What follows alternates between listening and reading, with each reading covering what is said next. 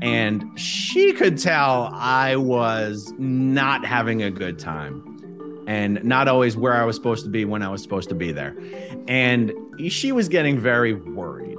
And I could tell she was getting very worried, but she's not allowed to ask me about it, and I'm not allowed to say anything about it. So there was just like literally the briefest conversation where I said, the only reason I'm still here is because I don't want to get a divorce. And she said, well, if you leave, I'll leave with you.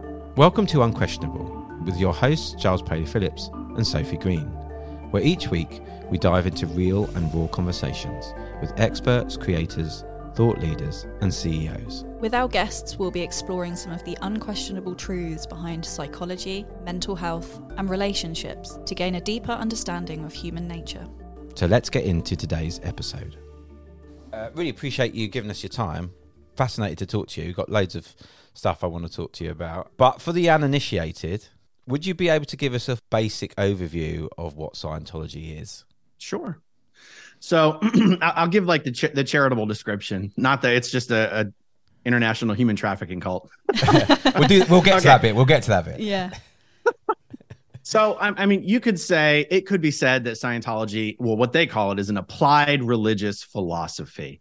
And the applied part of that description is that, Scientologists think of Scientology as something you do more so than something you believe. And the religious part of that statement or that description is that they do believe in the immortal spirit. That's a genuinely held belief in Scientology, that we are all spiritual beings. We're immortal. We live forever. Dying isn't even possible, much less an option. And so the applied is like when sometimes you hear Scientologists talk about auditing. Scientology auditing is kind of like a talk therapy. That's the best way to kind of describe it. It's a one-on-one talk therapy. So that's where the applied comes in. The religious comes in the belief in the immortal spirit. And the philosophy comes in because L. Ron Hubbard fancies himself a philosopher. And I mean, Scientology is, I take issue with calling it a religious philosophy, but it is a philosophy. It's an applied philosophy. And I guess in some respects, you could separate just what Scientologists believe from how the Church of Scientology behaves. And so, Aaron, how did you get involved with Scientology in the first place? Was it something you were sort of born into, or did you discover it? Yeah, I usually say I was born and raised in it, but I was 4 years old when my mom got into Scientology. So my mom was a young single mother raising two identical twin boys, and she had left home from Iowa at a pretty young age and moved out east and met a friend named Cheryl Scordato who introduced her to Scientology. They were both about the same age. Cheryl also had a son just a few weeks older than me and my brother. And my mom got into Scientology very, very deeply, very quickly. She joined staff. Well, that gets into the weeds a little bit. There's kind of like three different levels of involvement in Scientology. What you would call being a public, being a staff member, and being a Sea Org member. She jumped right to being a staff member. And some of my earliest memories are just being in the Scientology org in Philadelphia with a bunch of the other kids who were parked in the nursery because their parents were, working at the organization. Yeah. So I was only 12 years old when my mom actually took us out of public school and had us start working full time for Scientology. And when you say working, do you mean like slavery? Well, not in the coal mines. I mean, were you getting paid? So pay in Scientology, because Scientology staff members are considered religious volunteers. So pay is optional. I was eligible to receive pay. A week's pay in a Scientology org is sometimes $10, $15, $20. On Christmas, if you get $200, you're really happy. So there's a portion of the Scientology staff members who are basically on full-time study to become Scientology auditors. And so those staff members, they're just studying all the time. And that's pretty much what I was doing right from the beginning, was just studying full time. Other than that, working in a Scientology organization is pretty much like working a clerical job in any other normal business. So it's hard to call it slave, like a slave. But when you've taken children out of school and you have them doing whatever full time. And when I say full time, I mean it's all 9 a.m. to 10 o'clock at night. like 10 o'clock at night. That's past the time when my teenage kids are in bed. Yeah. So are you getting any other educational studies? No. So no, my formal education ended in the 7th grade. That's 12 or 13 years old, depending on when you start school. Wow. That's crazy. That's crazy. Is that legal in America? No. Shocker. It's so fascinating. Just quickly, so what I'm getting from what you were saying about how your mum kind of got into it, she was quite a vulnerable woman then, I'm guessing, you know, single mother, kind of looking for some kind of control in her life. Is that fair to say? I think it's fair to say. I'm not sure that's what she would say. I think she would say she was a very strong-willed, independent person who just always knew the truth was out there and always knew that the answers she was being given weren't the real answers. And when she found Scientology, the truth of it just resonated with her. And that was a matter of awareness and intelligence and all that kind of stuff. Scientologists would very much cringe at the idea that they got into Scientology for any negative reasons, you know, of course. Yeah. But I'd probably come down closer to what you said. Yeah. So you referred to something called the Sea Org. Can you explain a little bit about what that is? And that as far as I understand, is a slightly higher. There's a slight hierarchy with regards to who can be a member of the Sea Org. Would that be fair to say as well? Well, they're not really turning anybody away. But it is it's this weird contradiction where they want you to think you're super, super special. Sure, but but they're really taking anybody they can get. But however, in the Scientology hierarchy of organizations and the management structure, everything from continental management and higher, so continental management, middle management, international management, and a bunch of other sort of separate organizations are staffed by Sea Organization members. Now, the Sea Org members are the people who sign the billion-year contracts to work for Scientology for the next billion years. I think that's something that's pretty much out there in popular culture, right? Scientology and the billion-year contracts. Yeah. So that's specifically Sea Org members. And so most of your Scientologists are what they just call public, which means you live in the real world, you have a normal life, but you pay to do Scientology courses and you pay to receive Scientology auditing. Then you have what they just call staff members. Now, there's about 150 Scientology organizations around the world. The people who work for those organizations are the staff members. They're on 2.5-year contracts or 5-year contracts. And once your contract is fulfilled, you're even Steven with Scientology. You don't owe them any money. You don't owe them any work. So the Sea Org members sign the billion-year contracts. They don't live lives in the outside world. They don't own homes. Sometimes they own cars. You can only have a relationship with another person who's in the Sea Org. You live in Scientology provided housing. You eat in the Scientology cafeteria on the premises where you work. Your schedule is not your own. You're not allowed to just take time off. Well, you don't even get time off. You work 7 days a week. There's no such thing as being off the clock. So everybody has to sleep. But other than sleeping, if you're not sleeping, you're working. Meal breaks are 25 minutes. It's like the Army, except the Army has even more people who are in the armed services have even more freedom than someone who's in the Sea Organization. And so there's about 7 or 8 organizations in Scientology that deliver what they call the upper OT levels, the confidential upper levels of Scientology, where you hear about Xenu. Like on South Park, they talk about Xenu and body thetans. Those are the upper OT levels. There's about 7 or 8 organizations in the world that deliver those OT levels to paying public. Those organizations are staffed by Sea Org members. There's about 6 or 7 continental management offices in the world. Those are staffed by Sea Org members. There's middle management that exists in Hollywood, California. That's staffed by Sea Org members. There's an international management base out in Gilman Hot Springs, California. That's completely staffed by Sea Org members. So now these Sea Org members are also considered religious volunteers. And they also work for $50 a week if they get paid. And the pay is optional because they're religious volunteers. They can get paid nothing, which is most often the case. I joined staff at the age of 12. At the age of 22, I joined the Sea Org. I met my wife in the Sea Org. In 2006, after I had been in the Sea Org for 4 years, and my wife had been in the Sea Org for about 14 years, because she was also born and raised in Scientology. Mm-hmm. In about 2006, we left the Sea organization together because she was pregnant. You cannot have kids in the Sea Org. And so, yeah, from 2006 to 2014, we sort of existed as public Scientologists, but that's just sort of the default. If you're not in the Sea Org and you're not a staff, you are by default a public. But we weren't actually paying to do Scientology. And then in 2014, things came to a head, and we officially parted ways with Scientology. And so, day to day, when you're living in the Sea Org, you're married, you've got your life, and your world kind of revolves around Scientology.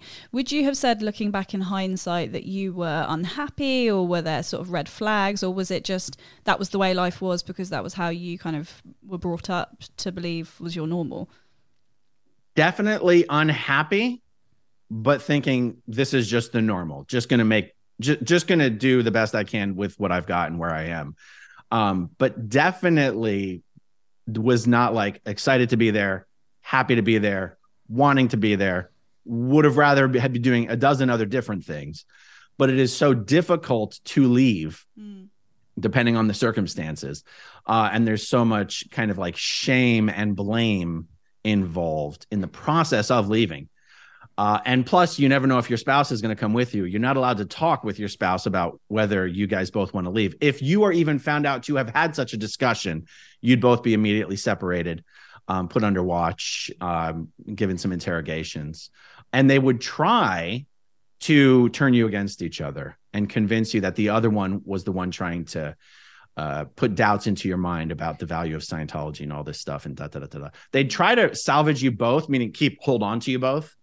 But whoever they thought was most likely to stay is the one they would concentrate on the most. Yeah, classic cult behavior. So that's interesting. Yeah, so did you, obviously, when you were working in the Sea Org, did you have experiences of doing that to other couples? Have you ever been in a situation where you're having to, separate a couple in some way? And how does that kind of work? Is it just a case of Chinese whispers? Like that's like, how are we going to get these two to hate each other? So the part of the organization that I always worked in, even from the age of 12, was the part of the organization, you could call it operations, production, delivery, just responsible for delivering Scientology courses and auditing to public who had already paid for it, who had already been gotten to pay for it by someone else, who had already been scheduled to come in and do it by someone else. And they show up to get it, and it's my job to deliver it to them. Because of that, as horrible as the Scientology experience is in totality, I never had to be involved in the parts that you hear like the worst stories of. Like, so the ethics division, or the HR division, is the one responsible for like enforcing Scientology's ethics and justice policies. Those are the guys that would put somebody under watch, order someone to be interrogated, convince someone to divorce their spouse. That's usually division one, like the HR division. And, division two is the one that's like, getting people to extend themselves financially well beyond their means, getting them to cash in their child's college fund and their IRA and all this kind of stuff, take out a second mortgage. I was sort of isolated in my area of the organization, which is fortunate for me because it's probably the only reason I lasted as long as I did. Because even though you definitely call me a true believer at that time, I was always intensely uncomfortable with the idea of trying to sell someone on Scientology. Even something as minor as trying to sell someone a book, even something as minor as trying to get someone who was already in my course room doing a course that required them to have a book. I always felt slimy, even telling them to go downstairs and buy the book. So it's weird. Like, I believed very, very strongly, but only in certain ways. There was other parts of the whole thing. And it's like this sort of weird, like separation of things in my mind.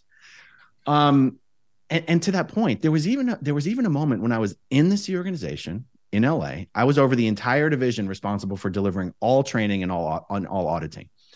And one day at lunchtime, I was waiting for the course rooms to get out. I was supposed to give a briefing to all the students, something we wanted them to do. And I was just daydreaming. And I was like, Jesus, it occurred to me, I've never been in these guys' shoes. I've never been a public. I've never paid for Scientology. When I'm studying a course, it's because I have to. When I'm getting auditing, it's because I have to. And I said, God damn, if I was in these guys' shoes and I could do whatever the hell I wanted, and I had all the freedom to choose, would I spend one penny of my money or 1 hour of my time coming into this building to read these damn books in these course rooms? Not for an effing second. Now, you would think that would have been an epiphany for me. No, that was just a thought. Yeah, I mean, I guess now is a good time to mention for listeners that don't know much about Scientology that it definitely sort of positions itself as like a self-development scheme. For outsiders, you can go in and you can do courses on, you know, like relationships, or if you want to get better at being a leader in your work, and you can come in as an outsider and do these courses, and for all intents and purposes, they seem really like tempting to take, because who wouldn't want to improve their life and work on themselves and stuff, and people pay good money to do that outside of Scientology, really. Sometimes they pay even more money outside of Scientology. I mean, anything you could ever buy from Grant Cardone is something you could get from Scientology for probably cheaper. All that personal coaching, that personal enhancement. In fact, the executive coaching. In fact, a lot of Scientology auditors out in the real world have just taken to calling themselves personal coaches, because that's the accepted term in society for your little personal motivational guru. And I mean, at the lower levels, and actually even up through the higher levels, that really is how Scientology talks about itself, even to each other. You know, if I'm struggling with this, I'm struggling with that. Oh, just go to your next level. I mean, it's very much like NXIVM. If you guys have seen the NXIVM stuff, the similarities there are uncanny. I want to say it's very Tony Robbins-ish, but with this extra added layer of you're an immortal spiritual being with unlimited godlike powers. But I don't know, that might be something Tony Robbins says in some of his stuff. Like it's all designed to be very, very self-empowering. And that sort of takes a bit of an insidious turn when you're talking about negative things happening to you. Because if you're an all-powerful, immortal spiritual being, not only are you capable of improving anything in your life, but you're actually responsible for anything negative that happens to you as well. And that might be empowering again on some level, but they even push that when you're talking about, abuse against children. And is it true that when you if something bad happens, they can either take it to be, something bad is happening in this life, or it could be something that you don't even know about that has happened in one of your many, many other lives. Is that true? 100%. In fact, because Scientologists believe we've all been around for like 76 trillion years, the chance of the true source of something negative that's happening to you just happens to be something from this lifetime, almost zero. The percentage of your existence that has occurred before this lifetime is much, much greater. And so the true cause of anything, auditing processes, particularly at the mid to upper levels, almost always go back to billions and trillions of years ago to find, what civilization you destroyed, what planet you ripped the atmosphere off of and instantly killed everyone on the planet too. And that's why something's happening to you today. I'm just seriously, honestly, imagining somebody listening to this podcast that has never heard of Scientology, like, huh? Like, wait, oh, so it's a religion. Wait, no, is it self-development? Oh, no, it's a cult. It's just a bit of everything. It's a smorgasbord of nonsense, really, when you get down to it. I'll tell you, the way people generally think of religion, Scientology wouldn't fall into that conversation. The only reason I even charitably go, well, maybe you could call Scientology religion, is because I just happen to believe, technically per the definition, you don't have to believe in a supreme being to be a religion. I don't think. You don't have to believe in heaven or hell to be a religion. I don't think. And the only part of Scientology, and again, I almost go, I don't know if we're talking about in the eyes of the law, in the eyes of other religious people, in the eyes of popular culture, but the only thing that even could enter Scientology into the conversation of a religion is they do truly believe in the immortal spiritual being. And they do truly believe that Scientology auditing is the process by which you can regain your native godlike state. Now, it's a scam. It's a con. It's not true. But I'm not sure that disqualifies anything from the conversation of religion. And people have very emotional they get very emotional on this subject, mostly because people will get offended. How dare you imply that that thing over there is in the same bucket as my thing over here? And that's why I'm saying the normal way people would define religion, a belief in a God, a belief in an afterlife, a heaven or a hell, maybe guideposts of morality. Scientology ain't that. You know what I mean? Mm. Yeah. So if someone goes, is Scientology a religion? You kind of go, well, what do you mean exactly? So yeah, I guess now would be a good time to explain as well that Scientology as a whole is comes from the writings of L. Ron Hubbard. I was just curious if you know, obviously everybody in Scientology knows who that is. Did you at that point have any inkling of the truth behind him and his life and his writings, or was it just all, the fiction that they kind of tell you in Scientology? I definitely believed everything they said about him in Scientology. Interestingly enough, though, and this kind of goes back to the point of like, I never chose to do or believe in Scientology. It was just kind of the path I was put on. And they said, here, do this and get good at it. I never particularly cared about LRH or I never held him in any reverence other than eventually coming to understand that everything he said is exactly what we were supposed to do. And the more of his writings that you knew, the better you were at enforcing them, the better of a Scientologist you were. I never had this thing of like, oh, L. Ron Hubbard's a great man. I was like, I don't care. I mean, I probably cared more about David Miscavige, who is the leader of Scientology, than L. Ron Hubbard. I definitely cared more about David Miscavige than L. Ron Hubbard. Sometimes Miscavige would issue an order and longtime Scientologists would be like, oh, it contradicts what L. Ron Hubbard said we were supposed to do. I was like, L. Ron Hubbard's dead. Yeah. Why do I like, if there's a contradiction, I'll tell you who's going to win. David Miscavige. Yeah. But someone who's a true believer would go, David Miscavige is a nobody. Like there's L. Ron Hubbard and then there's the rest of us. Who cares about David Miscavige? But growing up in it as a child, David Miscavige is the one I looked up to. Yeah. I guess that's why you've got the defectors that still believe in Scientology, but have left because they don't agree with the way that Miscavige is running things. And then you've got people that leave because they think it's complete nonsense. Did you ever meet Miscavige? So never spoke to him face to face. I met him in the sense of I'm in the same room where he is and he's speaking to us, but never shook his hand, never actually spoke to him. Was there a sort of reverence around him, or were people afraid of him? How was that in general? Reverence for sure. I was never close enough to him to sense that fear in like a personal sense. But I can tell you when I was in the Sea organization in LA, when it was known, Miscavige was going to be coming to the base, executives were afraid. All normal production activity would stop. Everybody would be assigned to white glove cleaning the entire space.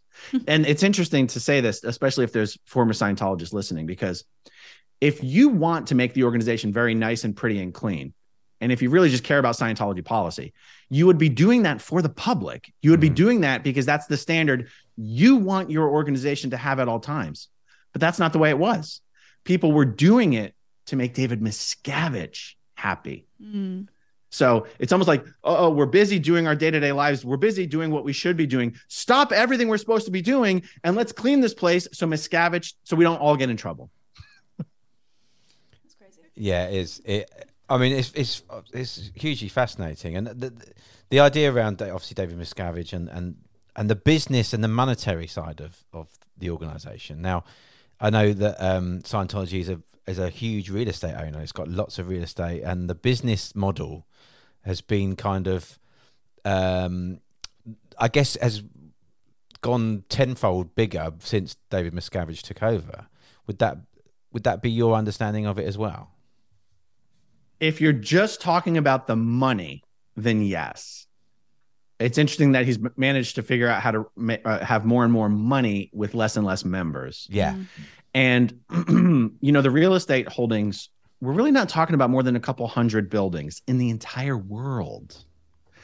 One of the reasons the real estate thing looks so big is because the real estate that they do have is so completely out of proportion to the members that they have.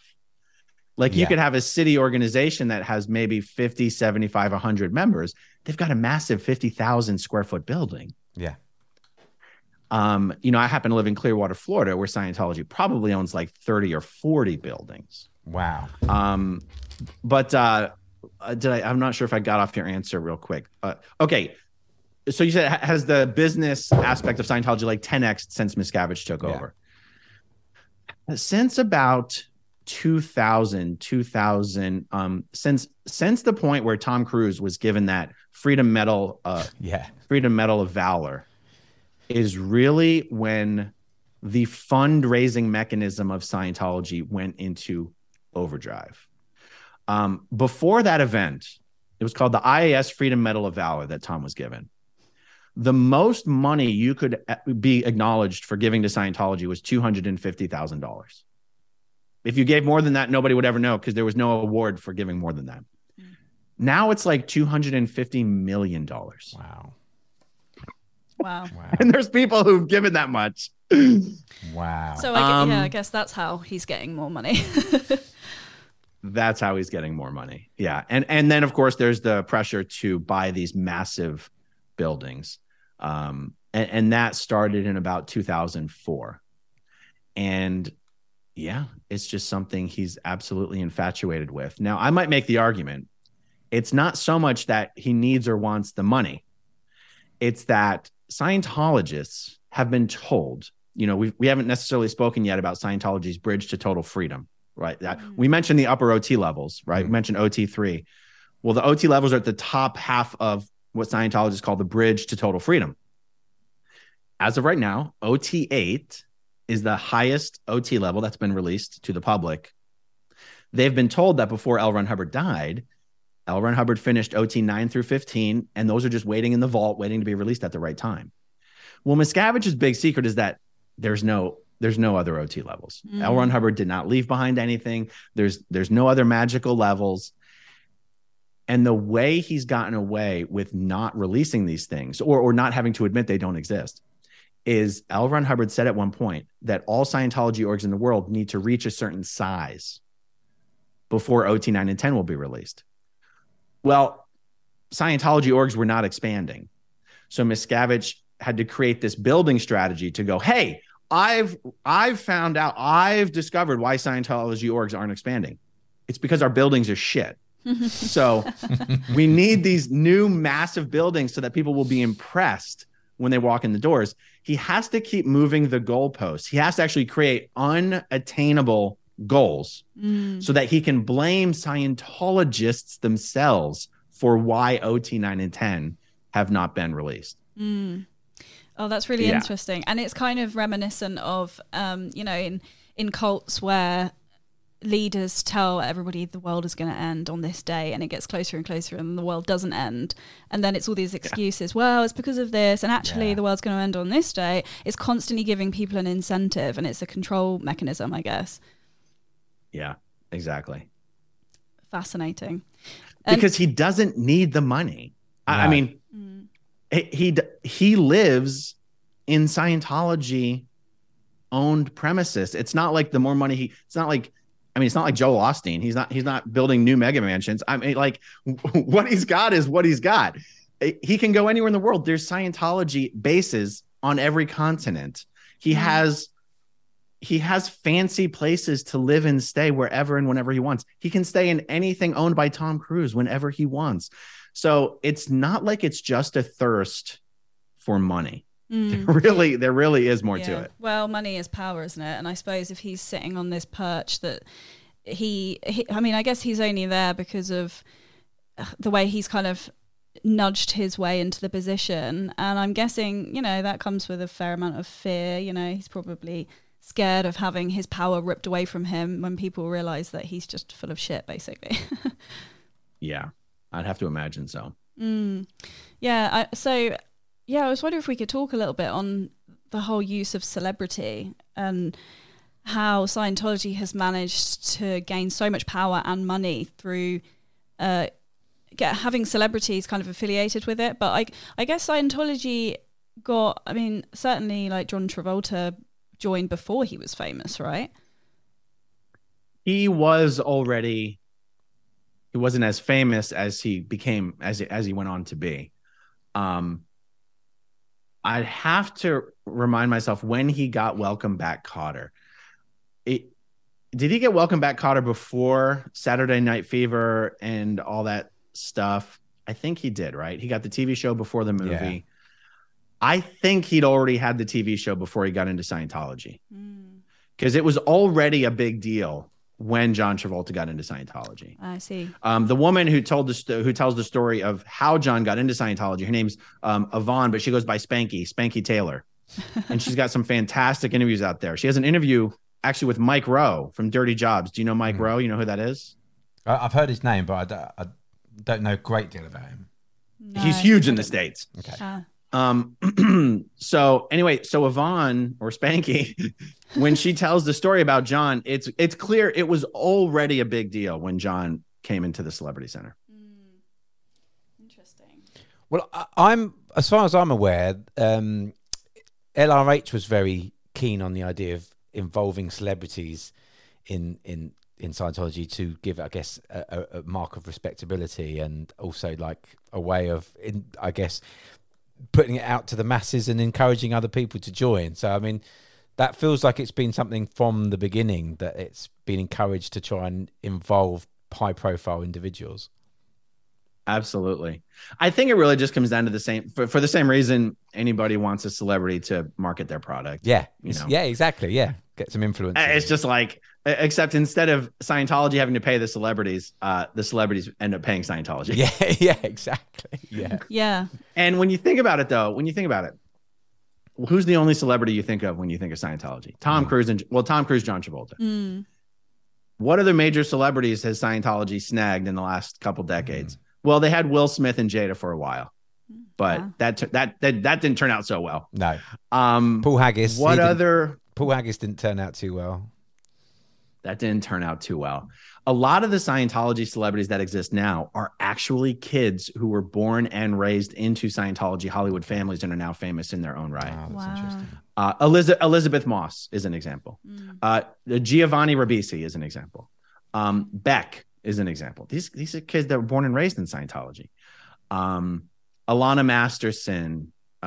Danny Masterson hasn't turned out so well.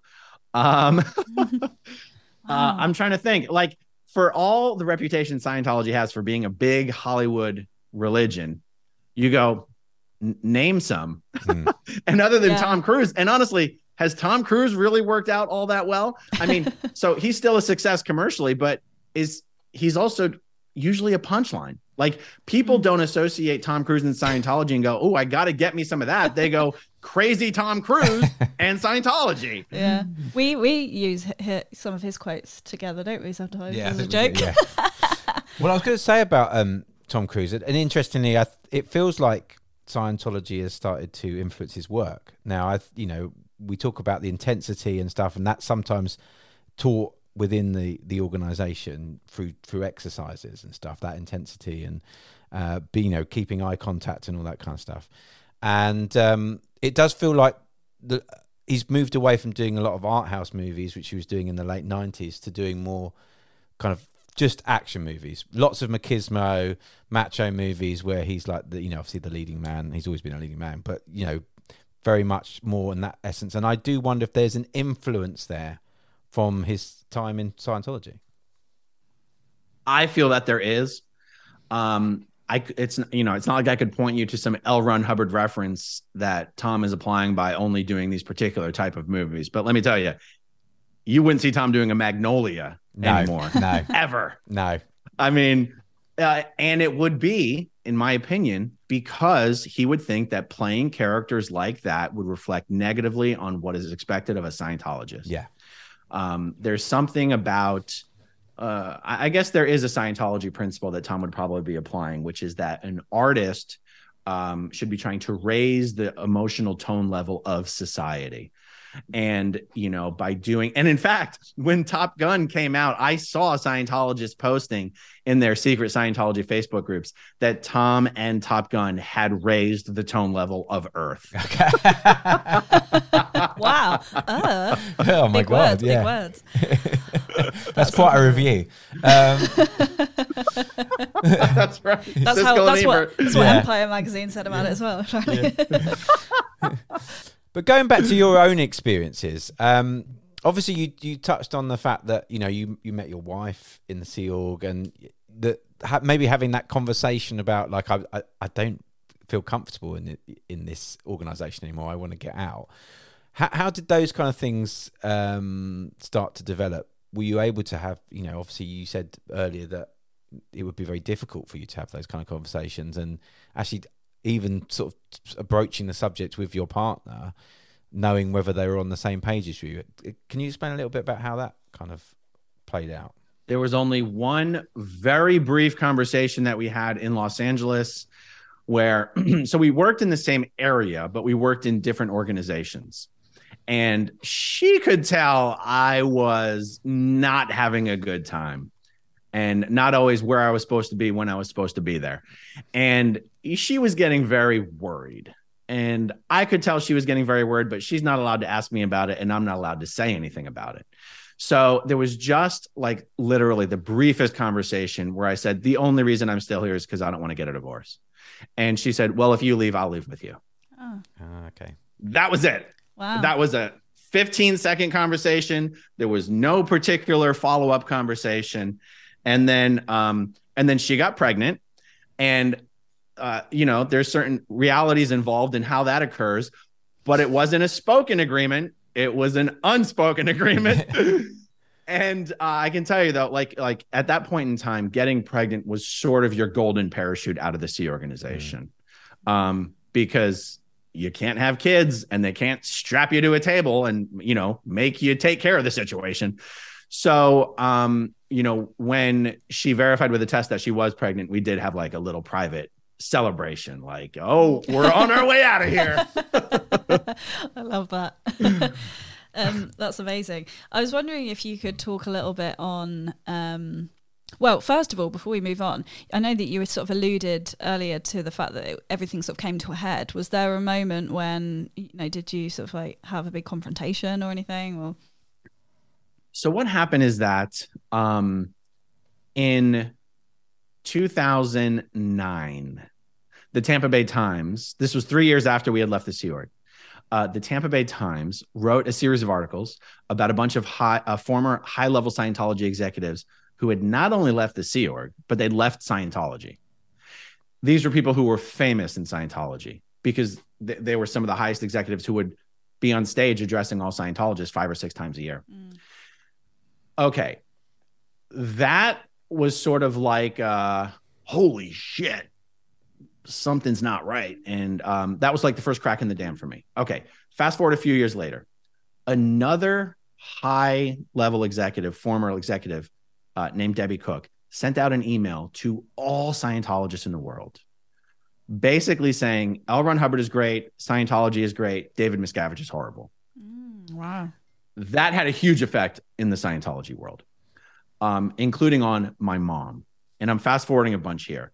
But eventually, my mom got expelled from Scientology for sharing information about that email with other Scientologists. Okay. So they then came to me and said, and I'm giving you the abbreviated or shortened version. They then come to me and say, well, you have to disconnect from your mom. You basically have to never see or talk to your mom again, or you're going to get kicked out. Well, at that point, my wife's a Scientologist. Her entire family are Scientologists. We both work for different Scientologists. Our kids aren't Scientologists, but all their friends are. They go to a Scientology school. I'm like, and I just basically for a couple of years lied my ass off that I had disconnected from my mom. And it would get back to them. People were sort of spying on us. It would get back to them that I wasn't really disconnected.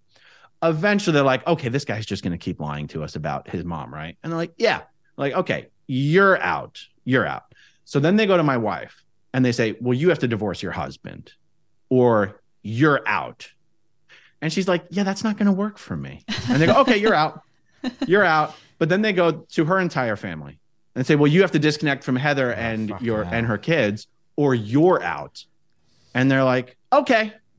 And so we haven't seen or spoken to her family, even though they live a few miles from us, in 9 years. Oh my girls haven't seen their aunts, their uncles, their nieces, their nephews, their grandparents. And so when I say it came to a head, it wasn't like a huge explosion. It was like a couple years of many explosions. And the ironic thing sort of about during this process is we were trying not to get kicked out, not so that we could keep doing Scientology, but so that we didn't have to lose everything and everyone we'd ever known. Yeah. Yeah. And that's the thing. Like, it's one of the reasons I might in my YouTube channel sound a little gleeful and really happy about trolling Miscavige and Scientology as hard as I do, is because there's still a part of me that's like, you dumb motherfuckers, this is your fault. Yeah. Like, I didn't even want to get kicked out. Like, you brought this upon yourself. And that doesn't sound very like high-minded or whatever, but there is still a part of me that's like, you guys make your own enemies. We were willing to let bygones be bygones. You would have never heard one word from us about negative about Scientology or L. Ron Hubbard or ever. We just wanted to go on living our lives without you proactively trying to destroy them. And they're like, sorry, rules are the rules. You know, it's really insane. It's absolutely insane. It is. And I'm sure there'll be people listening that are kind of wondering, like, why would you give up your family and all your kids and your grandkids and stuff for this organization? But it is really hard to leave, isn't it? And you do kind of get brainwashed in a way. I wonder if you could speak on that a little bit, and how, in terms of your in-laws and your wife's parents, why for them that would make sense to disconnect from you guys. So this is where the brainwashing or the conditioning enters in. So it goes back to that point. And this is day one in Scientology. You are an immortal spiritual being who's existed for 76 trillion years and will exist for untold trillions of years more. You don't give birth to thetans. Thetans are like God. They just exist. These are just bodies. Who cares? If you have a biological mother, that's your body's mother. That's not your mother. You've had trillions of mothers. Familial relationships become meaningless. Now, if you're in Scientology, familial relationships feel real and important. But once Scientology is like, okay, we need to convince you to disconnect from someone, that's when they sort of remind you, wait, that's not really your daughter. You're a Thetan. Your daughter's a Thetan. She's made her own decisions. Scientology is the only way to restore every being in this galaxy back to their native state. Nothing could be more important than Scientology. And if you leave Scientology, you will never be restored back to your native state. You'll basically be stuck in the Matrix. Scientology, if you really get what Scientology believes, it's very much like the Matrix. And Tom Cruise and David Miscavige are like Neo, and they're trying to unplug everyone from the Matrix. Oh, yeah, for real. The analogy is almost perfect. Wow. And the robots that are trying to take the people and keep them plugged into the Matrix, those are the evil psychiatrists that Tom Cruise will never shut the hell up about. Okay. You're glib, Aaron. You're glib. Yeah, that's my favorite. You're glib. You're glib. And Giles, you're glib. I say that to Giles at least twice a week. That's where the brainwashing and the conditioning comes in. L. Ron Hubbard specifically says Scientology is the only thing you've never done before on your entire whole track. Whole track is what they call all of your existence prior to this life. Said you've done everything before. You've been an emperor a billion times. You've been a queen. You've been a president. You've been a CEO. You've been a doctor. You've been a surgeon, a lawyer. The only thing you've never done before is Scientology. You're going to throw that away for some, piece of crap that wants to complain about how we were too mean to them. I mean, Scientology will get very nasty. I mean, very vulgar and nasty about describing people who are questioning and leaving Scientology. And that's how they do it. That's how they do it. Well, I was going to ask you about that because, from the documentaries and stuff I've seen and former members who've come out and are talking about it, and they are sort of, I can say religiously then, but that's probably not the right word, but regularly attacked and stalked in some cases, doorstepped by members who are basically kind of trolling them, and getting people being caught at airports and all sorts of stuff, and and sometimes being filmed, and then obviously obviously even documentarians being filmed, having Scientology making their own documentaries about, to get the other side of the story. And interestingly, in England, there's a show called Panorama, and there's a journalist called John Sweeney, you might have seen, who got very agitated with some of the members of Scientology who had been ragging him basically, and needling him for quite some time. So can you speak on that a little bit, because it's very unusual for an organization to do something like that to what you would I guess you would situate as enemies, I suppose. Oh yeah. Mm-hmm. And I love it when people refer to others as enemies. It's so dramatic. That's exactly what L. Ron Hubbard called them, enemies of Scientology. And I'm going to answer this by reflecting it back onto what Scientologists believe about the value of Scientology. That Scientology is what will unplug us all from the Matrix. And that poses an existential threat to the people that actually run this planet, who are trying to keep everybody plugged into the Matrix. And that those powers operating behind the scenes are the ones who control the media and, control big pharma. And because Scientology poses such an existential threat to the powers that be, they operate these organized attacks against Scientology in the press, through government agencies, the DEA, the IRS, the FBI, the CIA, all this stuff, and all the other organizations around the world. And L. Ron Hubbard succeeded in convincing Scientologists that anything negative you see about us in the press is because they're terrified of us, and we're succeeding. And he even inverted this entire thing, that the more attacks you see against us, the more we're succeeding. And so and that even trickles down to, like, if you're in the bubble, you can sort of understand how you can see people outside of the bubble as this threat. But this also applies to people who were once in the bubble and then leave. They were a spy. They were working. They were sent in to undermine us. They've gone to the dark side. They didn't want to confess once they got into Scientology, and then they realized they were going to be forced to admit to these crimes for which they could be imprisoned, and they decided they'd rather leave. So, and L. Ron Hubbard even said, anytime you see someone criticizing Scientology, investigate their background, you will find crimes for which they could be imprisoned. And he said, and if you don't find the crimes, make them up. And that is, wow. He put it in writing. He puts this stuff in writing.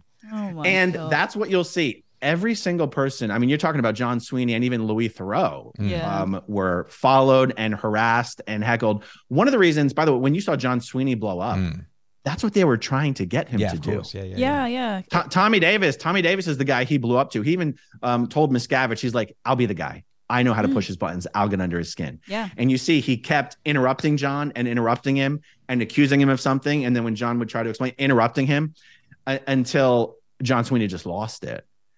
That was intentional.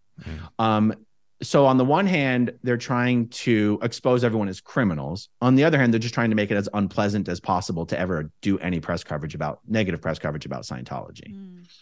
And every single person who appeared on Leah Remini's Scientology in the Aftermath show, every single person got a dedicated hate website created about them by Scientology. Wow. I wonder my name, AaronSmith-Levin.com, is a hate website created by Scientology. Oh, wow. That they created. And by the way, each of the websites were published. Like, I don't even know how they knew when these episodes were going to publish. The website against me went live the night my episode aired. Wow. Ooh, and they weird. updated. That was 5 or 6 years ago. They've just recently in the last month updated and refreshed the entire website with like 20 new videos of people, these like POW style videos of Aaron was the worst Scientologist I've ever worked with. Everyone was terrified of him. He chased me around the organization. I had to hide under the desk to get away from him. I saw him beating an old lady. Like the craziest shit. That is hilarious. That's quite flattering. It's in the DNA. It's like in the DNA of the organization. Like they can't help it. They have to do it. And even if the lower level people would be like, this is kind of a waste of time, right? This makes us look worse than it makes them look. David Miscavige will be running around losing his mind. Like, why am I the only one who does anything? Why do none of you defend me? You guys aren't doing anything. You don't care if these people destroy Scientology. So these people have to run around and produce these videos and do these videos just to keep Miscavige from getting pissed off. Just like I said earlier, people would run around and clean the organization just for fear of what would happen if he showed up and it was dirty. Wow. That is fascinating. There's so much to unpick from all this. Yeah. Sorry. No. Well, I wanted to go back to how it's been adjusting to coming out of the organisation. I mean, obviously, what were the initial logistics of, coming out, and then I guess there was lots of stuff you'd not been exposed to. So I guess adjusting to normal life, inverted commas. For me, it was probably easier than most others. And here's why. So I started working full-time for the organization when I was 12. But there was a period, because remember, you don't make any money working for this organization. There was a period when I was I 16? I'm going to get the dates and the ages wrong here. Yeah. There was a period when I was still working full-time for Scientology in Philadelphia, but I had to get a job that paid the bills because Scientology doesn't pay the bills, and there's just realities of life. You got to eat, you got to pay rent, you got to have a car. And I went out to one of these temporary employment agencies. Remember, I didn't have a high school diploma, I didn't have a GED, but they don't check these things. I just said that I did. So I went out to one of these temporary employment agencies, and I did all their little tutorials, Microsoft Word, Microsoft Excel, PowerPoint, Outlook, all the emails and everything. And I just did their little tests until I got like close to 100% on every test. And I presented well, I communicated well and everything. Through these temporary employment agencies, I was able to get real jobs in the real world as my day job to pay the bills while on nights and weekends, I was working full-time for Scientology.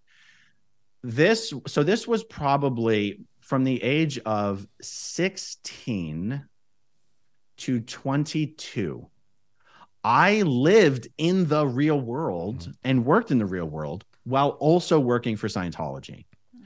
Then during that period, I bought a house. I bought my first house when I was like 20 years old in Philadelphia. Okay. Then when I was 22 years old is when I joined the Sea Organization in LA. Now, normally when you join the Sea Org, you'd have to get rid of something like a house. Except the house that I had purchased, a lot of the Scientology staff members in Philadelphia were living there. So if I sold the house, where the hell were the staff members going to move? So I kept the house the entire time I was in the Sea Org.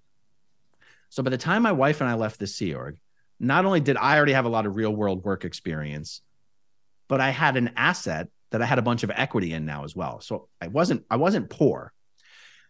Even still, we left the Sea Organization, moved to Clearwater. Well, Clearwater is kind of like a little Scientology community.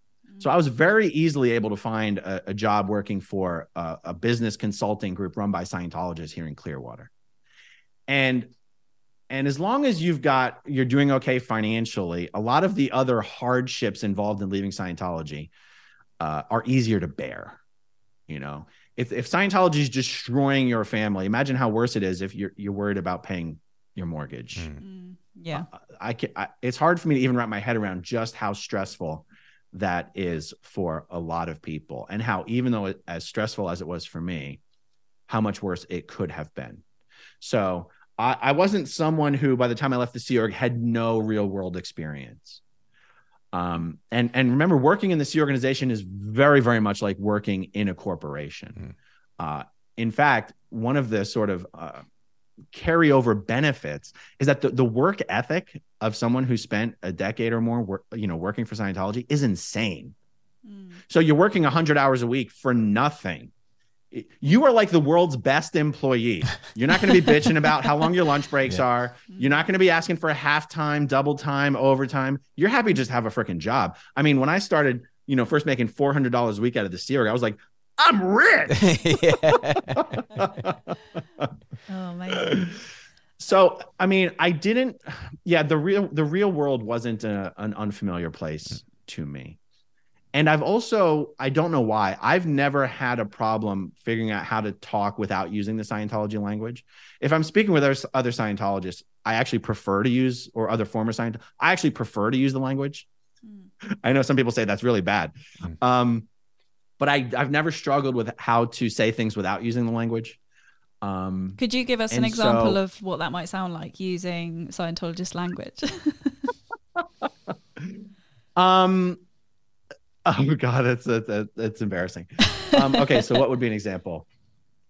So out of comm. Oh, this person's totally out of comm, and they must have an ARC break with me because they're totally out of comm. And I don't know, have I? Oh, out of comm. It's really cringy. I'm a little embarrassed. Trying to work out what that means. Yeah, ARC break just means you're upset with them. Out of comm just means they're not responding to you. They're out of communication. Like Scientology's got acronyms for acronyms. They've got abbreviations for abbreviations. They surpassed the military in abbreviations and acronyms. Weird. Oh dear. Yeah, it's just it's hilarious listening as an outsider, especially. So, but you've seen the Tom Cruise black turtleneck video. Oh yeah. With the mission, he's like, it's all about KSW. And, there's so much Scientology in that. It's hilarious. Yeah, that's with the Mission Impossible music in the background, isn't it? That one. Yeah. Yeah, that's a quite intense. There's a quite intense few minutes that interview.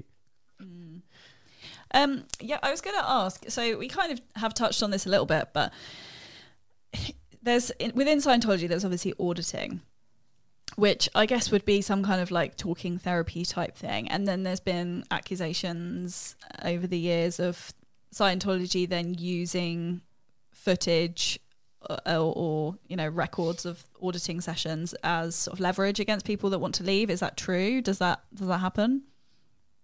If you listen to the stories, I'm going to say no. Because if you listen to the stories, that's never the sequence it happens in. No one's ever threatened, if you leave, we're going to do this to you. That doesn't happen. What happens is if you leave, because if you do leave, but you just keep your mouth shut and you don't talk smack about Scientology and you don't go on any news programs or TV shows, they're not going to publish anything about you. I mean, they might be privately talking smack about you to Scientologists, but you're not getting a website. They're not sending letters to all your clients trying to get them to fire you. You can leave Scientology if you keep your mouth shut. There's hundreds of thousands of people who, as we speak, are no longer Scientologists, and Scientology just leaves them alone because they keep their mouth shut. So that's why I say, people ask me, is Tom Cruise in Scientology or John Travolta? Because they're going to threaten to out him as being gay or whatever. No. Now, when you do see all the websites that they put up for people who do speak out and all the hate videos and all that kind of stuff, that does serve as sort of a signal to Scientologists. Like, if you leave, you better just leave and move on and keep your mouth shut. But nobody stays in Scientology because they're being threatened with blackmail. That's really just not a thing. Now, people stay in Scientology because of fear of the disconnection that will happen when they leave. But I'm putting disconnection in a different category as the blackmailing with dirt. Disconnection can happen to anybody. But even then, if you leave Scientology, but you don't say it publicly, and you keep your mouth shut, even your Scientology friends and family won't have to disconnect from you.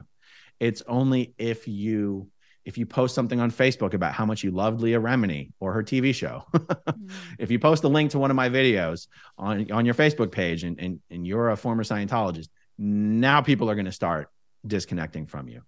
They won't publish dirt about you unless you yourself are in the media speaking out against Scientology. Okay, interesting. I was going to say, Aaron, like, what started this part of your journey, like the sort of kickback against Scientology, the trolling, as you call it, like what, and obviously doing the podcast, and you've obviously done a lot of podcasts as well, and talking to us today about it. So what started that kind of part of your journey? So it's been a gradual, some gradual steps. So I have to double check when I started the YouTube channel. It might have been 7 years ago, and it started, and the name gives it away a bit, growing up in Scientology. It started because most of the stories that were being told about Scientology were being told by people who joined Scientology. And it's a completely different experience and perspective for the generations of people who didn't join. They were just put into it.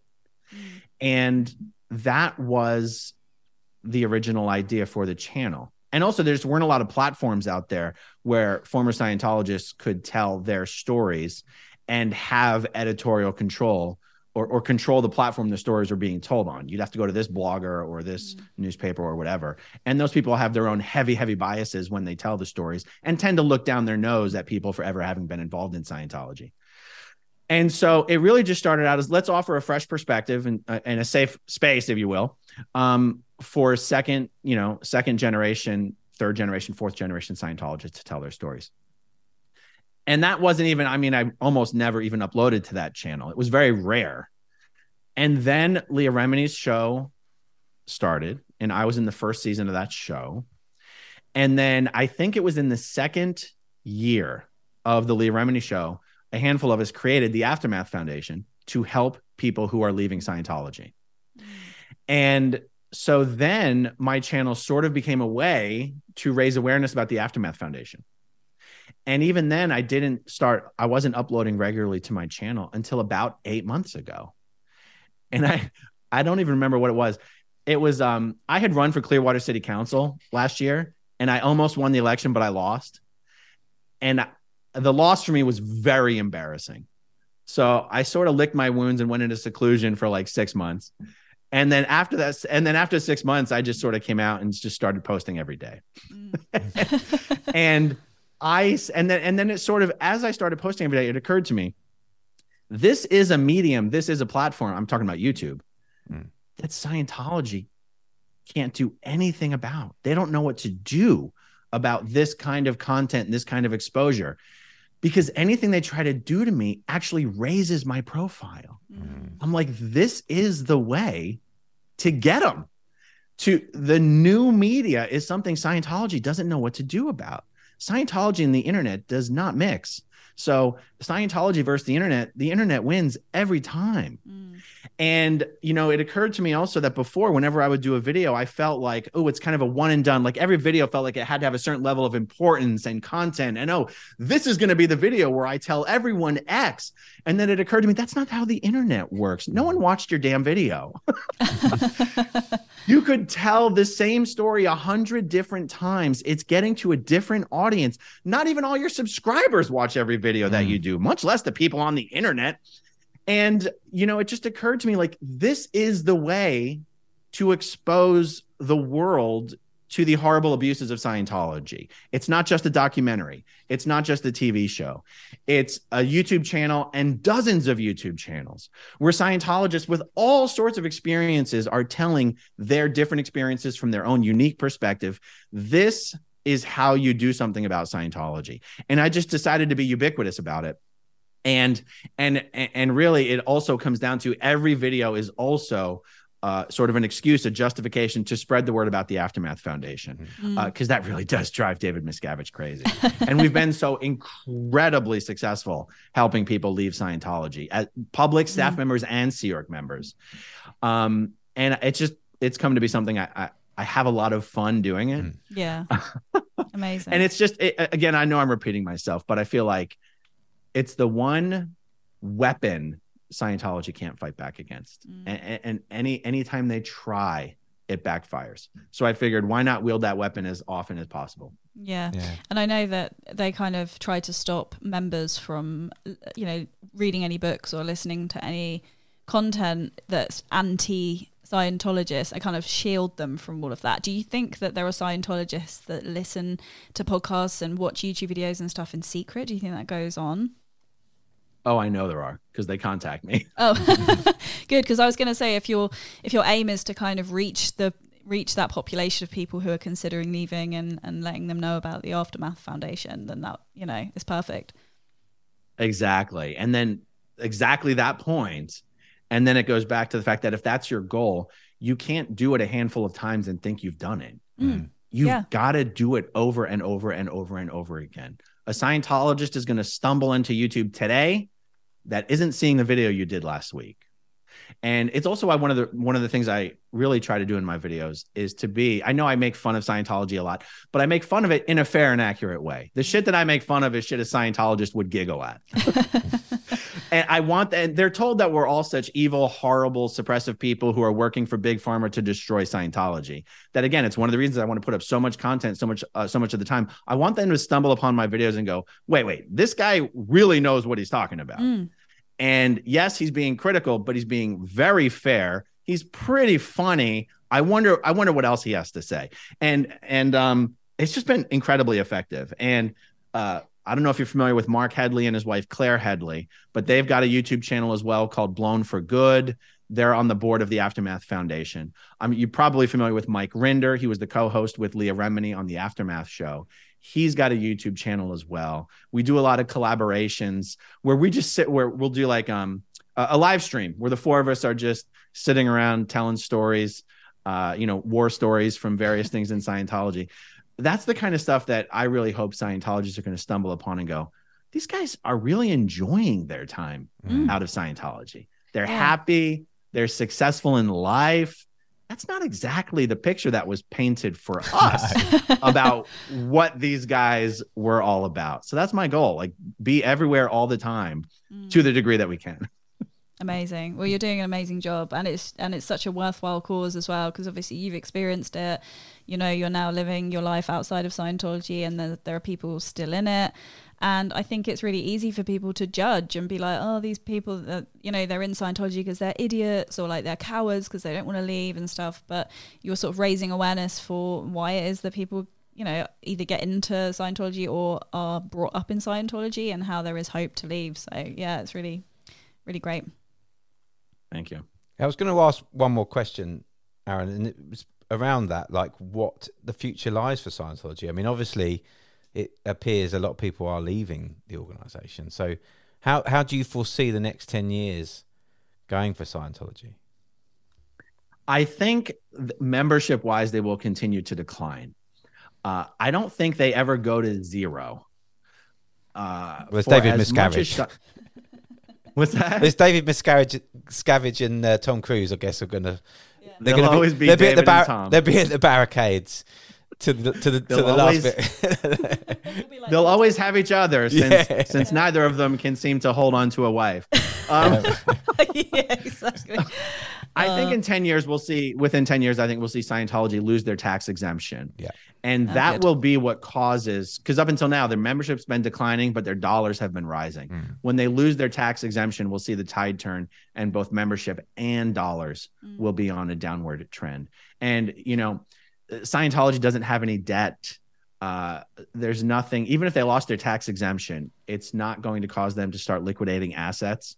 But what it will do is remove this very special type of protection they have in the U.S. courts. Because of their religious recognition, their tax exemption, they have a particular type of protection in the courts that protects them from an awful lot of lawsuits, that once that exemption is removed from, it's going to be a deluge. I mean, do you know Scientology's never won a jury trial in its entire history? Did you know that? No. When you hear of Scientology having a victory in court, it's because they've gotten a case thrown out or they've settled. They've never won a jury trial in their existence. Okay. So they know that, and that's why they use this protection to almost get everything against them thrown out. When they lose their exemption, it really will be the beginning of the end. And I don't know exactly how we define end, because like I said, it'll never go to zero, but it will be they will not be able to continue to accumulate more money. It'll be a gradual lessening of funds and resources. Oh, well, that's why I mentioned the lawsuits, because you could see Scientology held accountable in various suits for just hundreds of millions of dollars. And then you're going to get an accelerated loss of membership, So I don't know how long it takes. I don't know exactly how close to zero it gets. Will it eventually just be Dave and Tom in a bunker? Maybe. One can hope. Yeah. Well, Aaron, honestly, it's been fascinating talking to you. Thank you so much for your time today. So many insights and so many things to take away from it. So really appreciate your time, and thanks for being with us. Thanks for having me. Thank you for listening to Unquestionable.